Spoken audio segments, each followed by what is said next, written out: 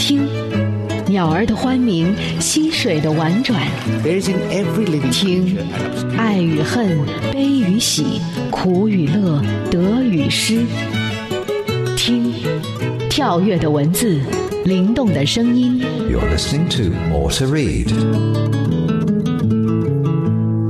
欢迎来到轻松调频美文阅读 More to Read， 我是沈听，让我们在这里一起听美文学英语。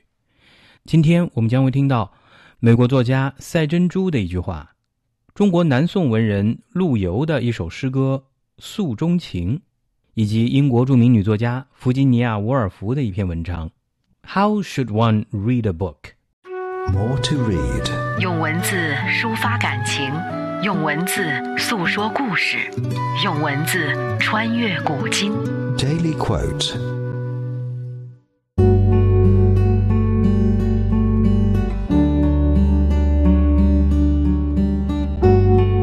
Many people lose the small joys in the hope for the big happiness.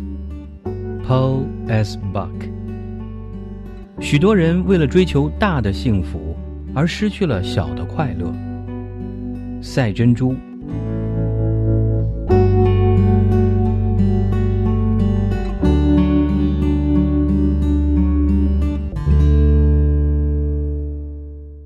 赛珍珠，美国著名女作家，她于1892年出生于美国的西弗吉尼亚州，毕业于伦道夫梅康女子学院，1973年去世。在1930年，赛珍珠出版了自己的第一部作品《东风西风》，从而开始了她的写作事业。1931年，其著名小说《大地》问世。1932年，凭这部作品获得了普利策小说奖，后来又在1938年获得诺贝尔文学奖。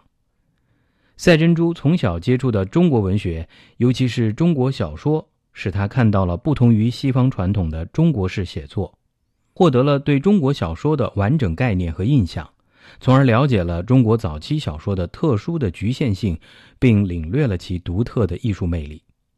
他发现中国小说是在中国自己的文化土壤上成长和发展起来的，内容和艺术特征不可避免地受到中国历史上种种文化因素和文化传统的制约。同时，他也意识到一个严重的问题，几乎没有一个西方作家从中国文化视角出发去认识中国小说。他们的作品中所涉及的中国人，无疑是缺乏真实形象的空中楼阁，无论是圣贤还是魔鬼，都不是真实的中国人。因此，赛珍珠要用手中的笔让世界了解真正的中国文化，了解真实的中国人民。只有这样，他所倡导的彼此接受、彼此包容、互相融合的相对主义文化理念才能实现。赛珍珠一生都生活在中西两个世界的冲突之中，他一辈子向两个世界的人们传播着跨文化理解，加强了中西之间的友好交流。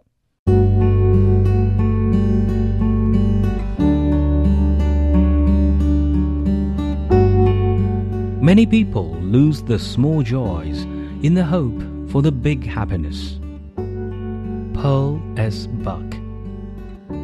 许多人为了追求大的幸福而失去了小的快乐。赛珍珠。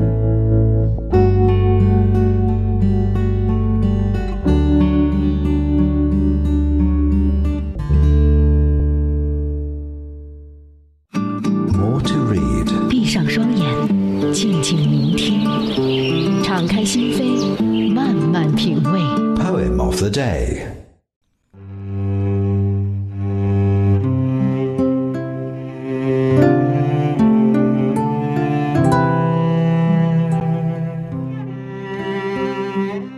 诉衷情，陆游。当年万里觅封侯，匹马戍凉州。关河梦断何处？沉暗旧貂裘。壶未灭，鬓先秋，泪空流。此生谁料，心在天山，身老沧州。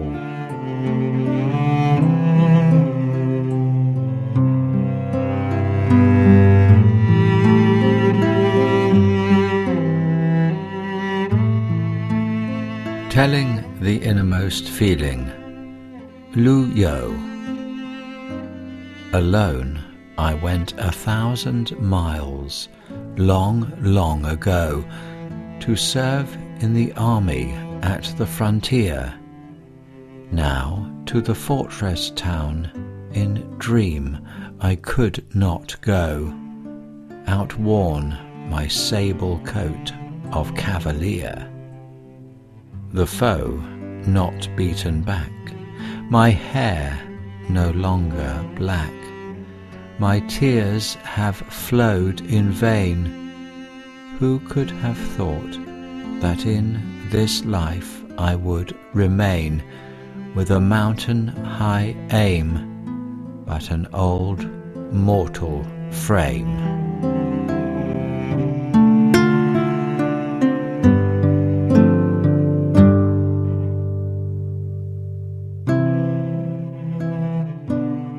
我们刚才听到的这首词作《诉衷情》出自中国南宋文人陆游，英文版本由 Mark Griffiths 为您朗读，由许渊冲翻译。陆游出生于公元1125年，1210年去世，字务观，号放翁，是中国南宋著名的文学家、史学家和爱国诗人。陆游生逢北宋灭亡之际，少年时即深受家庭爱国思想的熏陶。宋高宗时，陆游参加礼部考试，因受秦桧排斥而仕途不畅。宋孝宗即位后，赐进士出身，历任福州宁德县主簿、敕令所山定官、龙兴府通判等职，因坚持抗金，屡遭主和派排斥。乾道7年，即公元1171年，陆游应四川宣抚使王延之邀，投身军旅，任职于南郑幕府。次年幕府解散，陆游奉诏入蜀，与范成大相知。宋光宗继位后，陆游升为礼部郎中兼实录院检讨官，不久即因潮涌风月被罢官归居故里。公元1202年，宋宁宗召陆游入京，主持编修孝宗、光宗两朝实录和三朝史，官至保章阁待制。书成后，陆游长期谪居山阴。公元1210年与世长辞，留绝笔释儿。陆游的一生笔耕不辍，诗词文都有很高成就。其诗语言平易小畅，章法整饬谨严，兼具李白的雄奇奔放与杜甫的沉郁悲凉，尤以饱含爱国热情，对后世影响深远。我们今天读到的这首《诉衷情》，当年万里觅封侯，即是陆游的一首代表词作。这首词回忆了作者一生中最值得怀念的一段岁月，通过今昔对比，反映了一位爱国志士的坎坷经历和不幸遭遇，也表达了作者壮志未酬、报国无门的悲愤不平之情。上片开头追忆作者昔日戎马疆场的意气风发，接着描写当年宏愿只能在梦中实现的失望。下片书写敌人尚未消灭，而英雄却已迟暮的感叹。整首词格调苍凉悲壮，语言明白小畅，用典自然，不着痕迹，不加雕饰，如叹如诉，有较强的艺术感染力。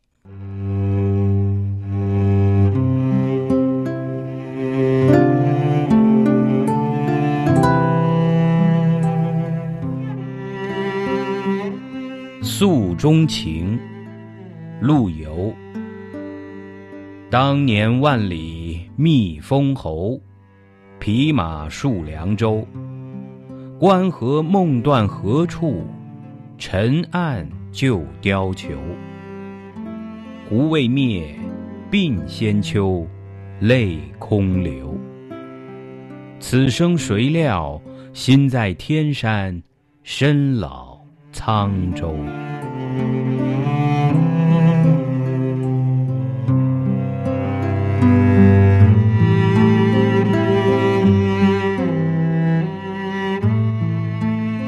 Telling the innermost feeling. Lu Yo. Alone I went 1,000 miles, long, long ago, to serve in the army at the frontier, now to the fortress town in dream I could not go, outworn my sable coat of cavalier. The foe not beaten back, my hair no longer black, my tears have flowed in vain. Who could have thought that in this life I would remain with a mountain-high aim, but an old mortal frame?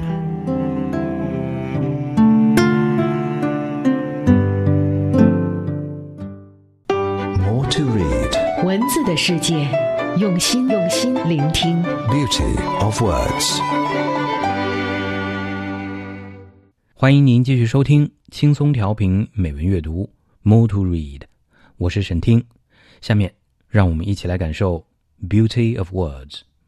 艾德琳·弗吉尼亚·伍尔夫是英国著名的女作家、文学批评家和文学理论家，也是意识流文学的代表人物，被誉为20世纪现代主义与女性主义的先锋。2次世界大战期间，她是伦敦文学界的核心人物，同时也是布鲁姆茨伯里派的成员之一。其最知名的小说包括《达洛维夫人》《到灯塔去》等。伍尔夫一生勤奋，著述丰富，除小说创作外，还有大量的散文、日记等。他认为写作要摒弃纷繁的物质表象，在对自然与生命本质的探求中定格人类存在的有意义的瞬间，通过人物的瞬间感悟，揭开生活的面纱，触探生命的哲理。好，那么在今天的节目中呢，我就为大家选读一篇由伍尔夫所写的文章 How should one read a book？ 怎样读书？中文版本由轻松调频的主持人念希为您朗读。 How should one read a book? By Virginia Woolf。 怎样读书？弗吉尼亚·伍尔夫。 It is simple enough to say that since books have classes, fictions, biography, poetry, we should separate them and take from each what is right that each should give us. Yet few people ask from books what books can give us. Most commonly, we come to books with blurred and divided minds, asking of fiction that it shall be true, of poetry that it shall be false, of biography that it shall be flattering, of history that it shall enforce our own prejudices. 书既然有小说、传记、诗歌之分，就应区别对待，从各类书中取其应该给予我们的东西。这话说来很简单，然而很少有人向书索取它能给我们的东西。我们拿起书来，往往怀着模糊而又杂乱的想法，要求小说是真实的，诗歌是虚假的，传记要吹捧，史书能加强我们自己的偏见。 If we could banish all such preconceptions when we read, that would be an admirable beginning. Do not dictate to your author. Try to become him. Be his fellow worker and accomplice. If you ham back and reserve and criticize at first, you are preventing yourself from getting the fullest possible value from what you read. But if you open your mind as widely as possible, then signs and hints of almost imperceptible fineness from the twist and turn of the first sentences will bring you into the presence of a human being unlike any other. Steep yourself in this. Acquaint yourself with this. And soon you will find that your author is giving you or attempting to give you something far more definite. 读书时如能抛开这些先人之见，便是极好的开端。不要对作者指手画脚，而要尽力与作者融为一体，共同创作，共同策划。如果你不参与，不投入，而且一开始就百般挑剔，那你就无缘从书中获得最大的益处。你若敞开心扉，虚怀若谷，那么书中精细入微的寓意和暗示，便会把你从一开头就碰上的那些像是山回水转般的句子中带出来，走到一个独特的人物面前，钻进去熟悉他，你很快就会发现，作者展示给你的，或想要展示给你的，是一些比原先要明确得多的东西。The 32 chapters of a novel, if we consider how to read a novel first, are an attempt to make something as formed and controlled as a building. But words are more impalpable than bricks. Reading is a longer and more complicated process than seeing. Perhaps the quickest way to understand the elements of what a novelist is doing is not to read, but to write, to make your own experiment with the dangers and difficulties of words. 不妨先来谈谈如何读小说吧。一部长篇小说分成32章，是作者的苦心经营，想把它建构的如同一座错落有致、布局合理的大厦。可是词语比砖块更难捉摸，阅读比观看更费时、更复杂。了解作家创作的各种滋味，最有效的途径恐怕不是读，而是写。通过写，亲自体验一下文字工作的艰难险阻。Recall then some event that has left a distinct impression on you. How at the corner of the street, perhaps, you passed two people talking. A tree shook. An electric light danced. The tone of the talk was comic, but also tragic.A whole vision, an entire conception, seemed contained in that moment. 回想一件你记忆犹新的事吧，比方说，在街道的拐弯处遇到2个人正在谈话，树影婆娑，灯光摇曳，谈话的调子喜中有悲。这一瞬间似乎包含了一种完整的意境，全面的构思。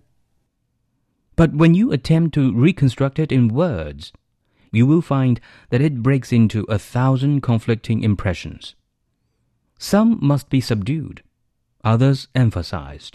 In the process, you will lose, probably, all grasp upon the emotion itself. 可是当你打算用文字来重现此情此景的时候，它却化作千头万绪、互相冲突的印象。有的必须淡化，有的则应该突出。在处理的过程中，你可能对整个意境根本把握不住了。Then turn from your blurred and littered pages to the opening pages of some great novelist. Defoe, Jane Austen, Hardy. Now you will be better able to appreciate their mastery. It is not merely that we are in the presence of a different person, Defoe, Jane Austen, or Thomas Hardy,but that we're living in a different world. Here, in Robinson Crusoe, we're trudging a plain high road. One thing happens after another. The fact and the order of the fact is enough. 这时，还是把你那些写得含糊杂乱的一页页书稿搁到一边，翻开某位小说大师，如笛福、简·奥斯汀或哈代的作品，来从头读吧。这时候，你就能更深刻地领略大师们驾驭文字的技巧了。因为我们不仅面对一个个不同的人物，笛福、简·奥斯汀或托马斯·哈代，而且置身于不同的世界。阅读《鲁滨孙漂流记》时，我们仿佛跋涉在旷野大道上，事件一个接一个，故事再加上故事情节的安排就足够了。But if the open air and adventure mean everything to Defoe, they mean nothing to Jane Austen. Hers is the drawing room, and people talking, and by the many mirrors of their talk revealing their characters. And if, when we have accustomed ourselves to the drawing room and its reflections, we turn to Hardy, we are once more spun around. The moors are round us, and the stars above our heads. The other side of the mind is now exposed. The dark side that comes uppermost in solitude, not the light side that shows in company. Our relations are not towards people, but towards nature and destiny. 如果说旷野和历险对笛福来说就是一切，那么对简·奥斯汀就毫无意义了。他的世界是客厅和客厅中闲聊的人们，这些人的言谈像一面面镜子，反映出他们的性格特征。当我们熟悉了简·奥斯汀的客厅及其反映出来的事物以后，再去读哈代的作品，又得转向另一个世界，周围茫茫荒野，头顶一片星空。此时心灵的另一面，不是聚会结伴时显示出来的轻松愉快的一面，而是孤独时最容易萌生的忧郁阴沉的一面。和我们打交道的不是人，而是自然与命运。 Yet, different as these worlds are, each is consistent with itself. The maker of each is careful to observe the laws of his own perspective, and however great a strain they may put upon us, they will never confuse us, as lesser writers so frequently do by introducing two different kinds of reality into the same book. Thus, to go from one great novelist to another, from Jane Austen to Hardy, from Peacock to Trollope, from Scott to Meredith, is to be wrenched and uprooted, to be thrown this way and then that. 虽然这些世界截然不同，它们自身却浑然一体。每一个世界的创造者都小心翼翼地遵循自己观察事物的法则，不管他们的作品读起来如何费力，却不会像蹩脚的作家那样，把格格不入的两种现实塞进一部作品中，使人感到不知所云。因此，读完一位伟大作家的小说，再去读另一位的，比如说从简·奥斯汀到哈代，从皮克克到特罗洛普，从斯各特到梅瑞迪斯，就好像被猛力扭动，连根拔起，抛来抛去。 To read a novel is a difficult and complex art. You must be capable not only of great finesse of perception, but of great boldness of imagination if you are going to make use of all that the novelist, the great artist, gives you. 说实在的，读小说是一门困难而又复杂的艺术。要想充分享用小说作者、伟大的艺术家给予你的一切，你不仅要具备高度的感受能力，还得有大胆的想象力。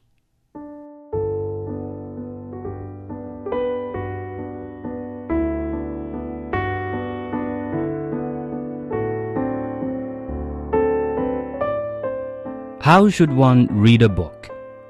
By Virginia Woolf. It is simple enough to say that since books have classes, fictions, biography, poetry, we should separate them and take from each what is right that each should give us. Yet few people ask from books what books can give us. Most commonly, we come to books with blurred and divided minds, asking of fiction that it shall be true, of poetry that it shall be false, of biography that it shall be flattering, of history that it shall enforce our own prejudices. If we could banish all such preconceptions when we read, that would be an admirable beginning. Do not dictate to your author. Try to become him. Be his fellow worker and accomplice. If you ham back and reserve and criticize at first, you are preventing yourself from getting the fullest possible value from what you read. But if you open your mind as widely as possible, then signs and hints of almost imperceptible fineness from the twist and turn of the first sentences will bring you into the presence of a human being unlike any other. Steep yourself in this. Acquaint yourself with this. And soon you will find that your author is giving you, or attempting to give you, something far more definite. The 32 chapters of a novel, if we consider how to read a novel first, are an attempt to make something as formed and controlled as a building. But words are more impalpable than bricks. Reading is a longer and more complicated process than seeing. Perhaps the quickest way to understand the elements of what a novelist is doing is not to read, but to write, to make your own experiment with the dangers and difficulties of words. Recall then some event that has left a distinct impression on you. How at the corner of the street, perhaps, you passed two people talking. A tree shook. An electric light danced. The tone of the talk was comic, but also tragic. A whole vision, an entire conception seemed contained in that moment. But when you attempt to reconstruct it in words, you will find that it breaks into 1,000 conflicting impressions. Some must be subdued, others emphasized. In the process, you will lose, probably all grasp upon the emotion itself. Then, turn from your blurred and littered pages to the opening pages of some great novelist. Defoe, Jane Austen, Hardy. Now you will be better able to appreciate their mastery. It is not merely that we are in the presence of a different person, Defoe, Jane Austen, or Thomas Hardy, but that we're living in a different world. Here, in Robinson Crusoe, we're trudging a plain high road. One thing happens after another. The fact and the order of the fact is enough. But if the open air and adventure mean everything to Defoe, they mean nothing to Jane Austen. Hers is the drawing room, and people talking, and by the many mirrors of their talk revealing their characters. And if, when we have accustomed ourselves to the drawing room and its reflections, we turn to Hardy, we are once more spun around. The moors are around us, and the stars above our heads. The other side of the mind is now exposed. The dark side that comes uppermost in solitude, not the light side that shows in company. Our relations are not towards people, but towards nature and destiny. Yet, different as these worlds are, each is consistent with itself. The maker of each is careful to observe the laws of his own perspective, and however great a strain they may put upon us, they will never confuse us, as lesser writers so frequently do by introducing two different kinds of reality into the same book. Thus, to go from one great novelist to another, from Jane Austen to Hardy, from Peacock to Trollope, from Scott to Meredith, is to be wrenched and uprooted, to be thrown this way and then that. To read a novel is a difficult and complex art. You must be capable not only of great finesse of perception, but of great boldness of imagination if you are going to make use of all that the novelist, the great artist, gives you.